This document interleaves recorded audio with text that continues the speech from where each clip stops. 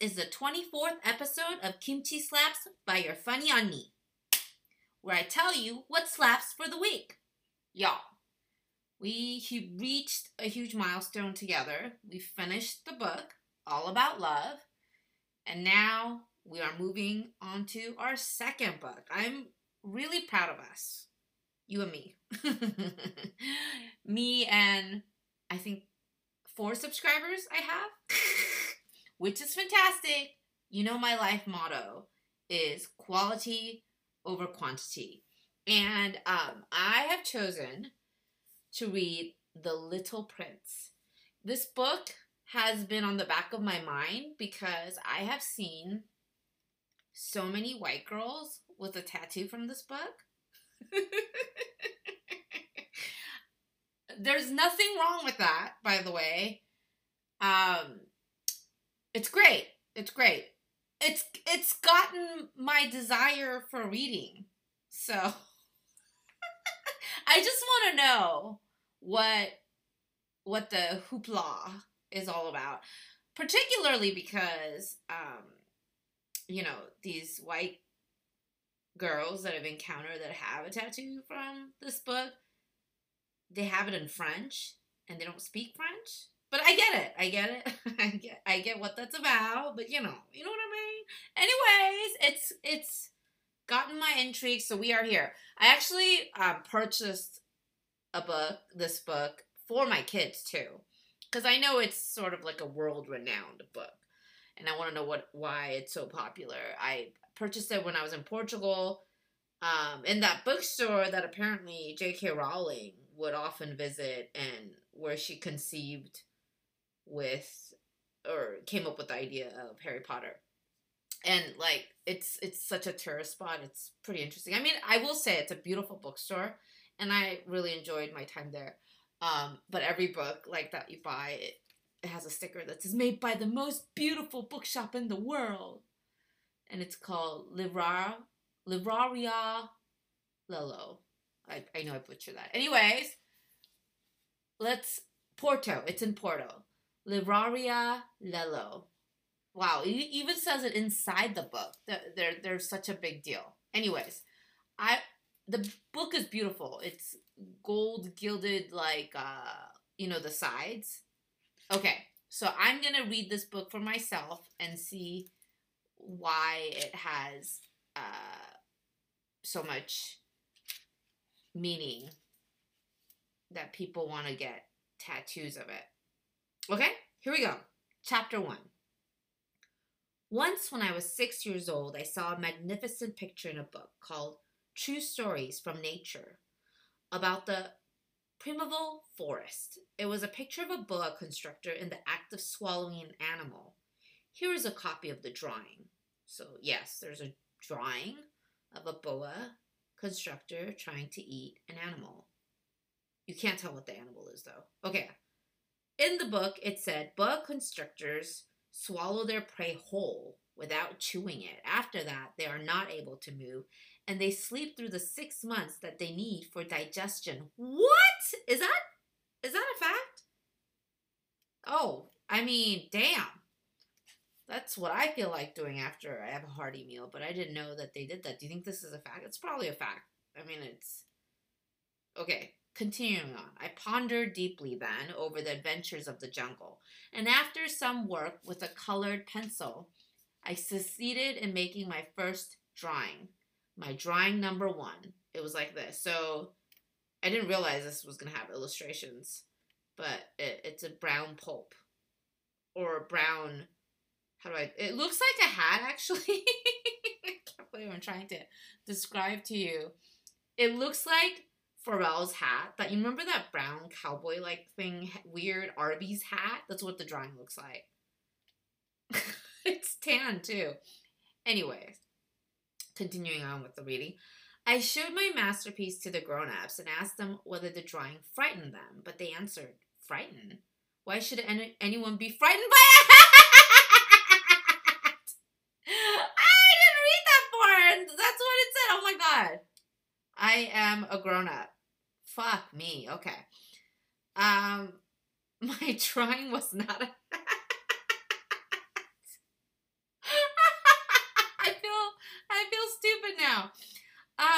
It was a boa constrictor digesting an elephant.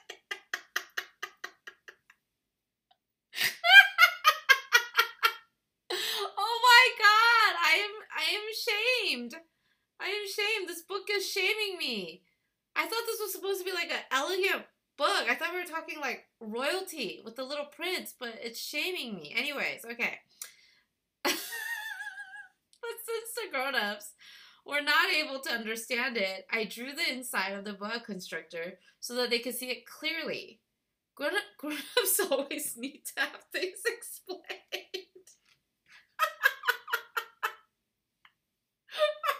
I don't think this is how I'm supposed to react to this book, am I? Oh my god, I feel dumb. Old and dumb. Okay. Carrying on, my drawing number 2 looked like this. Hey, okay, it's a much better drawing. I clearly recognize it's an elephant. Okay, and I see the snake, so it must be the boa constrictor. Oh, okay. So he drew the inside. Okay, got it. Okay, well, kid. Yeah. The inside is very accurate drawing. Why didn't he just lead with that? Whatever. Okay. The grown-up's response this time was to advise me to lay aside my drawing of boa constrictors, whether from the inside or the outside, and devote myself instead to geography, history, arithmetic, and grammar. Arithmetic. This is why at the age of 6, I gave up what might have been a magnificent career as a painter. Oh, damn. Okay. I had been disheartened by the failure of my drawing number 1 and my drawing number 2. I don't know why drawing number 2 was a failure. I would have said, good job. I get it now. In fact, I would have said, I'm sorry, I was dumb. I didn't see it. But now I get it. Anyways. Grown-ups never understand anything by themselves. So true. Accurate. And it is tiresome for children to be always and forever explaining things to them. I feel attacked, honestly.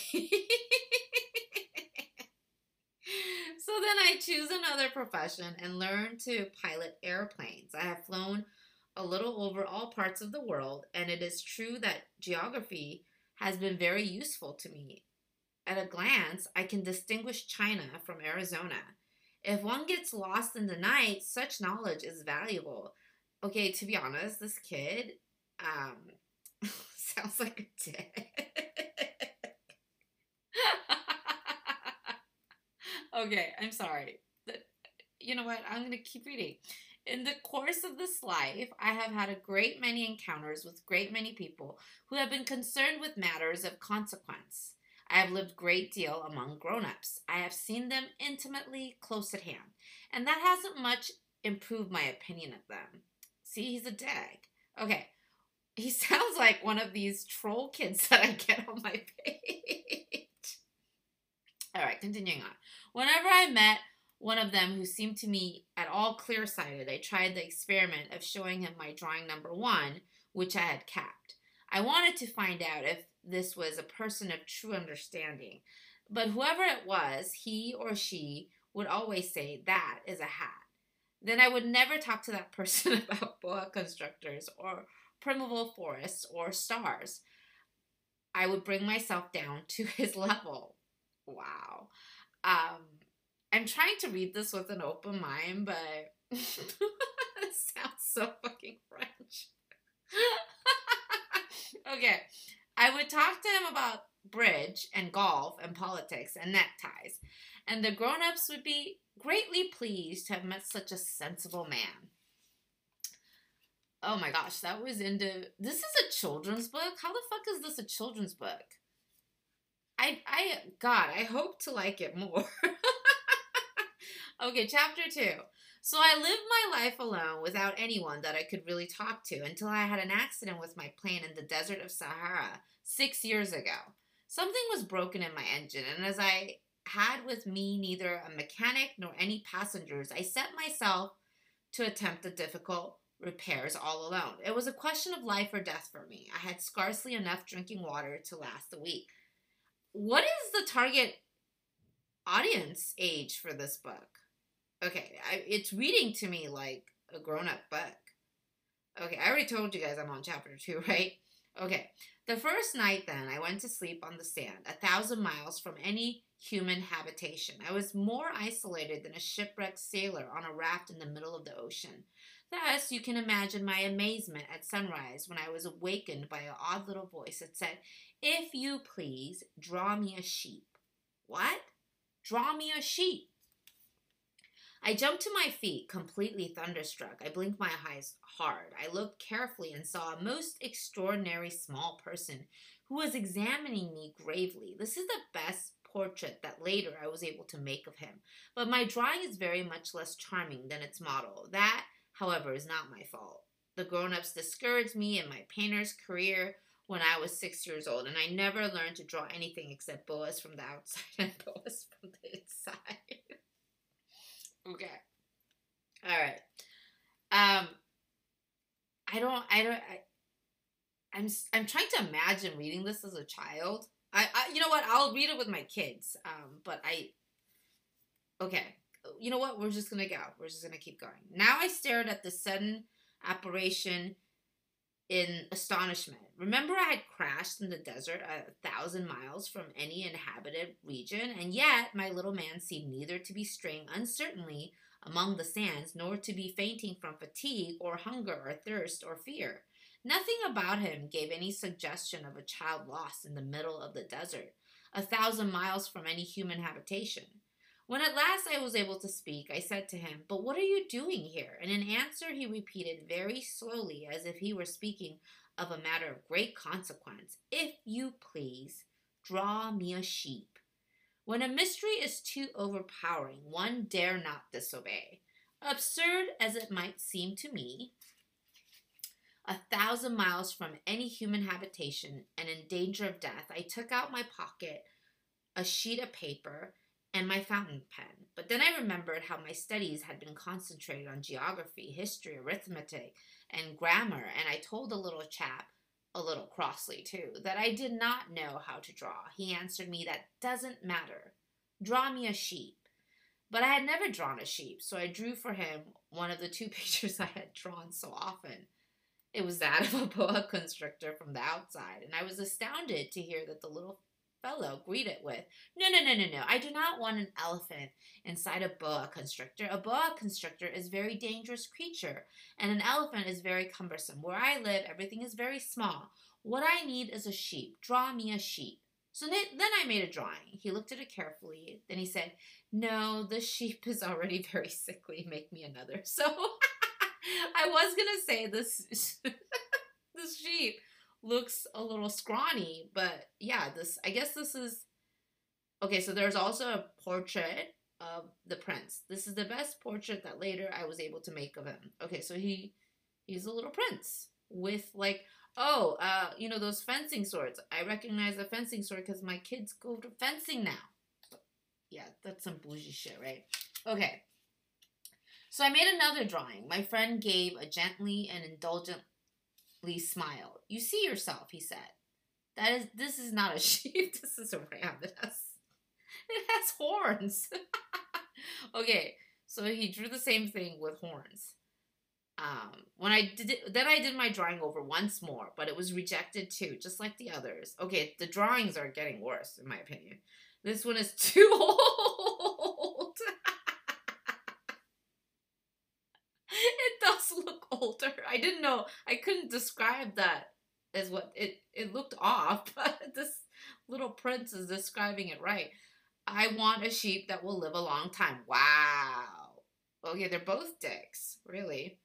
By this time, my patience was exhausted because I was in a hurry to start taking my engine apart. So I tossed off this drawing and I drew out an explanation with it. "This is only his box. The sheep you asked for is inside." I was very surprised to see a light break over the face of my young judge. That is exactly the way I wanted it. Do you think that the sheep will have a great deal of grass? Why?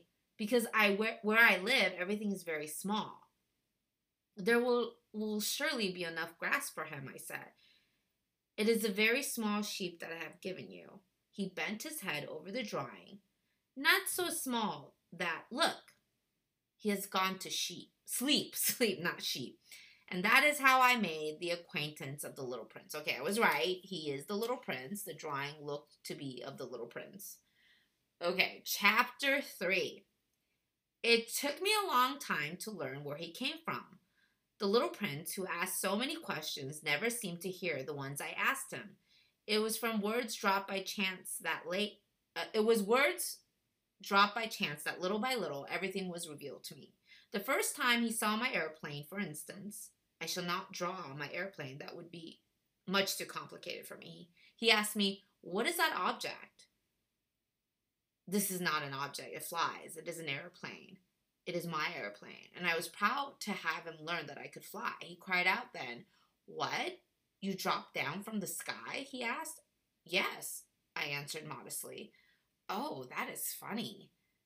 The little prince broke into a lovely peal of laughter, which annoyed me very much. I like my misfortunes to be taken seriously. You know what?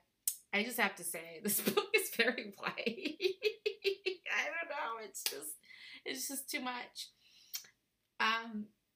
But you know what? I'm giving it a chance. I'm gonna obviously continue reading. Then he added, "So you too come from the sky, which is your planet." At that moment, I caught a gleam of light in the impenetrable mystery of his presence, and I demanded abruptly, "Do you come from another planet?" But he did not reply. He tossed his head gently without taking his eyes from my plane. It is true that on that you can't have come from very far away, and he sank into a reverie, which lasted a long time. Then, taking my sheep out of his pocket, he buried himself in the contemplation of his treasure. You can imagine how my curiosity was aroused by this half-confidence about the other planets. I made a great effort, therefore, to find out more on this subject. "My little man, where do you come from? What is this 'where I live' of which you speak? Where do you want to take my sheep?" This is... So I read that this was written by Aristocrat, and it's very much giving Aristocrat. Okay. After reflective silence, he answered, "The thing that is so good about the box you have given me is that at night he can use it as his house." "That is so. And if you are good, I will give you a string too, so that you can tie him during the day and a post to tie him to." But the little prince seemed shocked by this offer. "Tie him? What a queer idea." Whoa. Okay, this book is old, huh? Okay. "But if you don't tie him," I said, "he will wander off somewhere and get lost." My friend broke into a peal of laughter. "But where do you think he would go?" "Anywhere, straight ahead of him." Then the little prince said earnestly, "That doesn't matter. Where I live, everything is so small." And with perhaps a hint of sadness, he added, "Straight ahead of him, nobody can go very far." Okay, so there's an illustration. The Little Prince on the Asteroid. Wow, I didn't realize this was going to be a space book. I knew nothing about this book. But yeah, he's standing in space. He has a little bow tie and flared pants. Okay. I guess I'll just continue another chapter. Chapter 4. I had thus learned a second fact of great importance. This was that the planet the little prince came from was scarcely any larger than a house. But that did not really surprise me much. I knew very well that in addition to the great planets such as Earth, Jupiter, Mars, Venus, to which we have given names, there are also hundreds of others, some of which are so small that one has a hard time seeing them through the telescope. When an astronomer discovers one of these, he does not give it a name, but only a number. He might call it, for example, asteroid 325. I have serious reason to believe that the planet from which Little Prince came is the asteroid known as B612. This asteroid has only once been seen through the telescope. that was by a Turkish astronomer in 1909. On making his discovery, the astronomer had presented it to the International Astronomical Congress in a great demonstration. Okay, I already feel like this book is so bougie. I just, I don't really feel like it's written for children, but I feel like this is exactly how the French would do it. Anyways, I'm going to carry on. But he was in Turkish costume, and so nobody would believe what he said. Grown-ups are like that. Oh, okay, we're still distinguishing grown-ups. Fortunately, however, for the reputation of asteroid B612, a Turkish dictator made a law that his subjects, under pain of death, should change to European costume. So in 1920, the astronomer gave his demonstration all over again, dressed with impressive style and elegance. And this time, everybody accepted his report. I am really surprised, at least, about this book. Actually, is it a surprise? It is. I mean, I really came into this book with knowing nothing other than that it is a popular children's book that white women get tattoos of. So, I'm just surprised. I thought it was gonna be just about like a castle prince. I didn't realize this prince was gonna be like an asteroid. Very unexpected. Okay, I'm gonna continue on. If I have told you these details about the asteroid and made a note of its number for you, it is on account of the grown-ups and their ways. When you tell them that you have made a new friend, they never ask you any questions about essential matters. They never say to you, what does his voice sound like? What games does he love best? Does he collect butterflies? Instead, they demand, how old is he? How many brothers has he? How much does he weigh? How much money does his father make? Okay, I've never asked those questions, but I've just asked for a name. And what do you guys talk about? So, I feel like at least I'm a little different in his grown-up category. Okay. Only from these figures do they think they have learned anything about him. If you were to say to the grown-ups, I saw a beautiful house made of rosy brick with geraniums in the windows and doves on the roof, they would not be able to get any idea of that house at all. You would have to say to them, I saw a house that cost 450 pounds. Then they would exclaim, oh, what a pretty house that is. Okay. Yeah, it's, this is very, I mean, I guess it's from the children's perspective of making fun of adults. I kind of get that. It's a bit, it's still pretty white for me, though. I'm sorry. Okay, continuing on. Just so you might say to them, the proof that the little prince existed is that he was charming, that he laughed, and that he was looking for a sheep. If anybody wants a sheep, that is a proof that he exists. And what good would it do to tell them that? They would shrug their shoulders and treat you like a child. But if you said to them, the planet he came from is asteroid B612, then they would be convinced and leave you in peace from their questions. They are like that. One must not hold it against them. Children should always show great forbearance towards grown-up people. But certainly for us, who understand life, figures are a matter of indifference. I should have liked to begin the story in the fashion of the fairy tales. I should have liked to say, once upon a time, there was a little prince. I really thought that's how we were going to start, so I'm very surprised that we didn't start that way.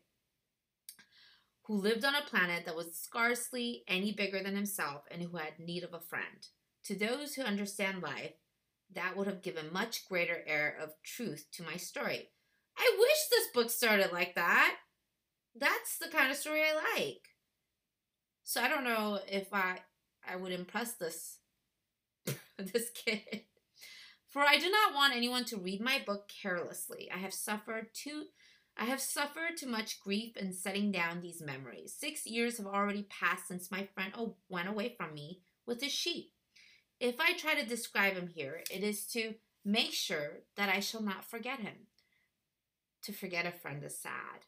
Oh, that is endearing. Yes, It is very sad to forget a friend. Actually, this reminds me of the time when I was little. I had a friend. I have a picture of this girl, and I think we were in ESL together, and I cannot remember her, even though I have a picture. And that really made me sad. Anyways, well, sorry, I got kind of lost in that moment there, thinking about that picture. Anyways, not everyone has had a friend. And if I forget him, I may become like the grown-ups, who are no longer interested in anything but figures. It is for that purpose, again, that I have bought a box of paints and some pencils. It is hard to take up drawings again at my age, when I have never made any pictures except those of the boa constrictor from the outside, and the boa constrictor from the inside since I was 6. I shall certainly try to make my portraits as true to life as possible, but I am not all sure of the success. One drawing goes along all right, and another has no resemblance to a subject. I make some errors, too, in the little prince's height.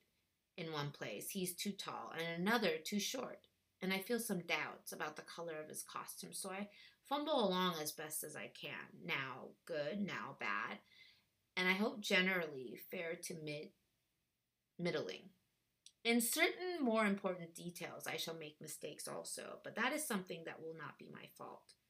My friend never explained anything to me. He thought perhaps that I was like himself, but I, alas, do not know how to see sheep through the walls of boxes. Perhaps I am a little like the grown-ups. I've had to grow old. Okay, now it's getting me fucking depressed. Okay. Chapter 5. I guess we'll do another, because I'm curious as to where we're going. As each day passed, I would learn in our talk something about the little prince's planet, his departure from it, his journey. The information would come very slowly, as it might chance to fall from his thoughts. It was in this way that I heard on the 3rd day about the catastrophe of the baobabs. This time, once more, I had the sheep to thank for it. For the little prince asked me abruptly, as if seized by a grave doubt, "It is true, isn't it, that sheep eat little bushes?" "Yes, that is true." "Ah, I am glad." I did not understand why it was important that the sheep should eat little bushes, but the little prince added, "Then it follows that they also eat baobabs." I pointed out to the little prince that baobabs were not little bushes, but on the contrary, trees as big as castles, and that even if he took a whole herd of elephants away with him, the herd would not eat up one single baobab. The idea of the herd of elephants made the little prince laugh. "We would have to put them on one top of another," he said, and then he made a wise comment. "Before they grow so big, the baobabs start out by being little." "That is strictly correct," I said, "but why do you want the sheep to eat the little baobabs?" He answered me at once, "Oh, come on. Oh, no, oh, come," as if he were speaking of something that was self-evident. And I was obliged to make a great mental effort to solve the problem without any assistance.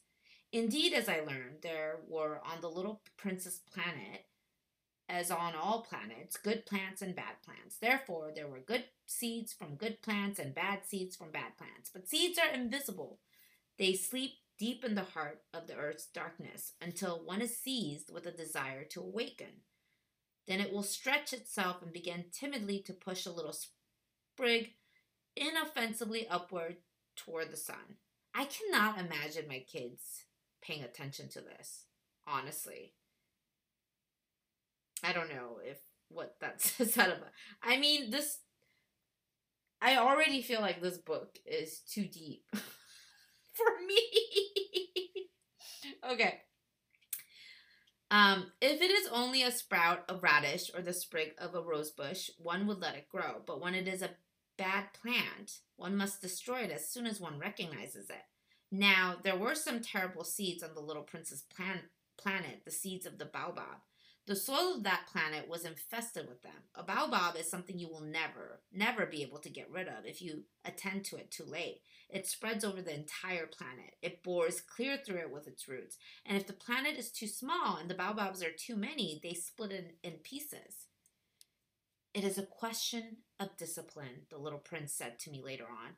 When you finished your own toilet in the morning, it is time to clean your planet. You must see to it that you pull up regularly all the baobabs when they can be distinguished from the rose bushes, which they resemble so closely in their earliest youth. It is a very tedious work, but very easy. And one day he said to me, you ought to make a beautiful drawing so that the children where you live can see exactly how all this is.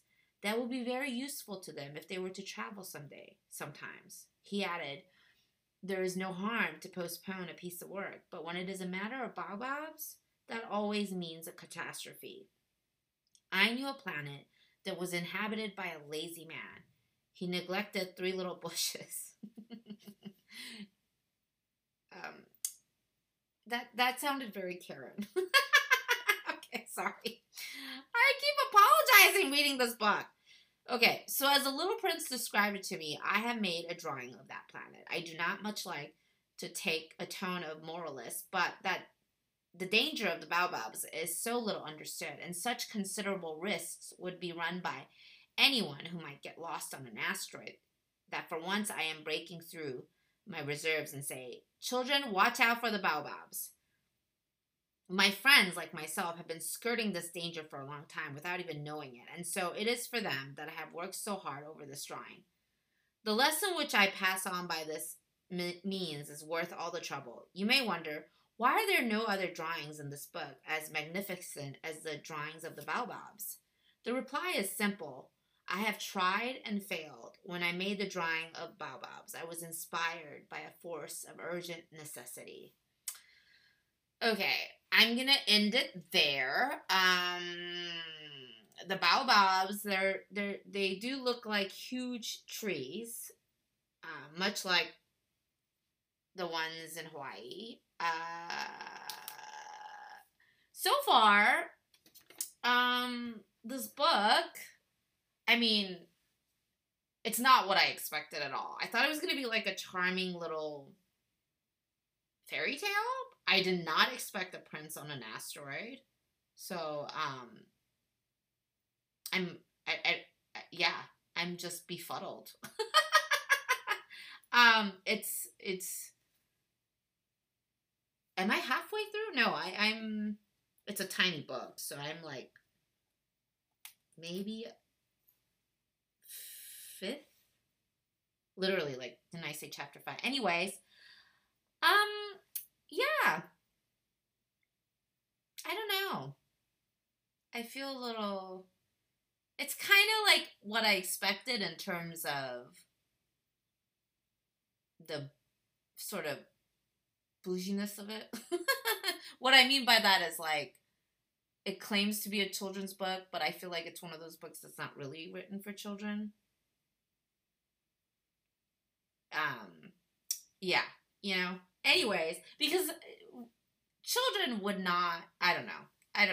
I mean, I know that some people grew up with this book and they claim to love it, but I just know if I read this to my kids, they would be bored. But, you know, I'll still probably give it a go. Yeah, what a surprising, I mean, hey, at least it's not what I expected at all. I can't say I'm pleasantly surprised. I'm just surprised.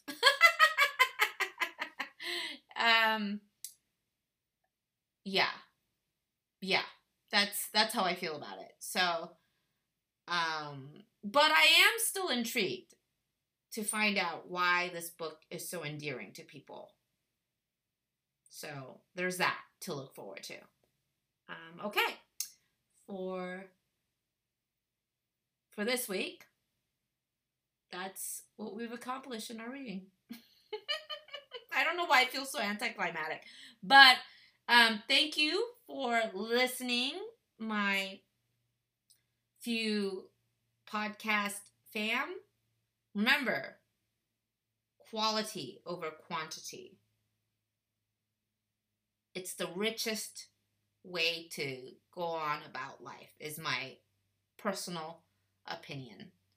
And I appreciate y'all from the bottom of my heart, truly. Okay, let us continue this journey next week. Lots of love. Mwah!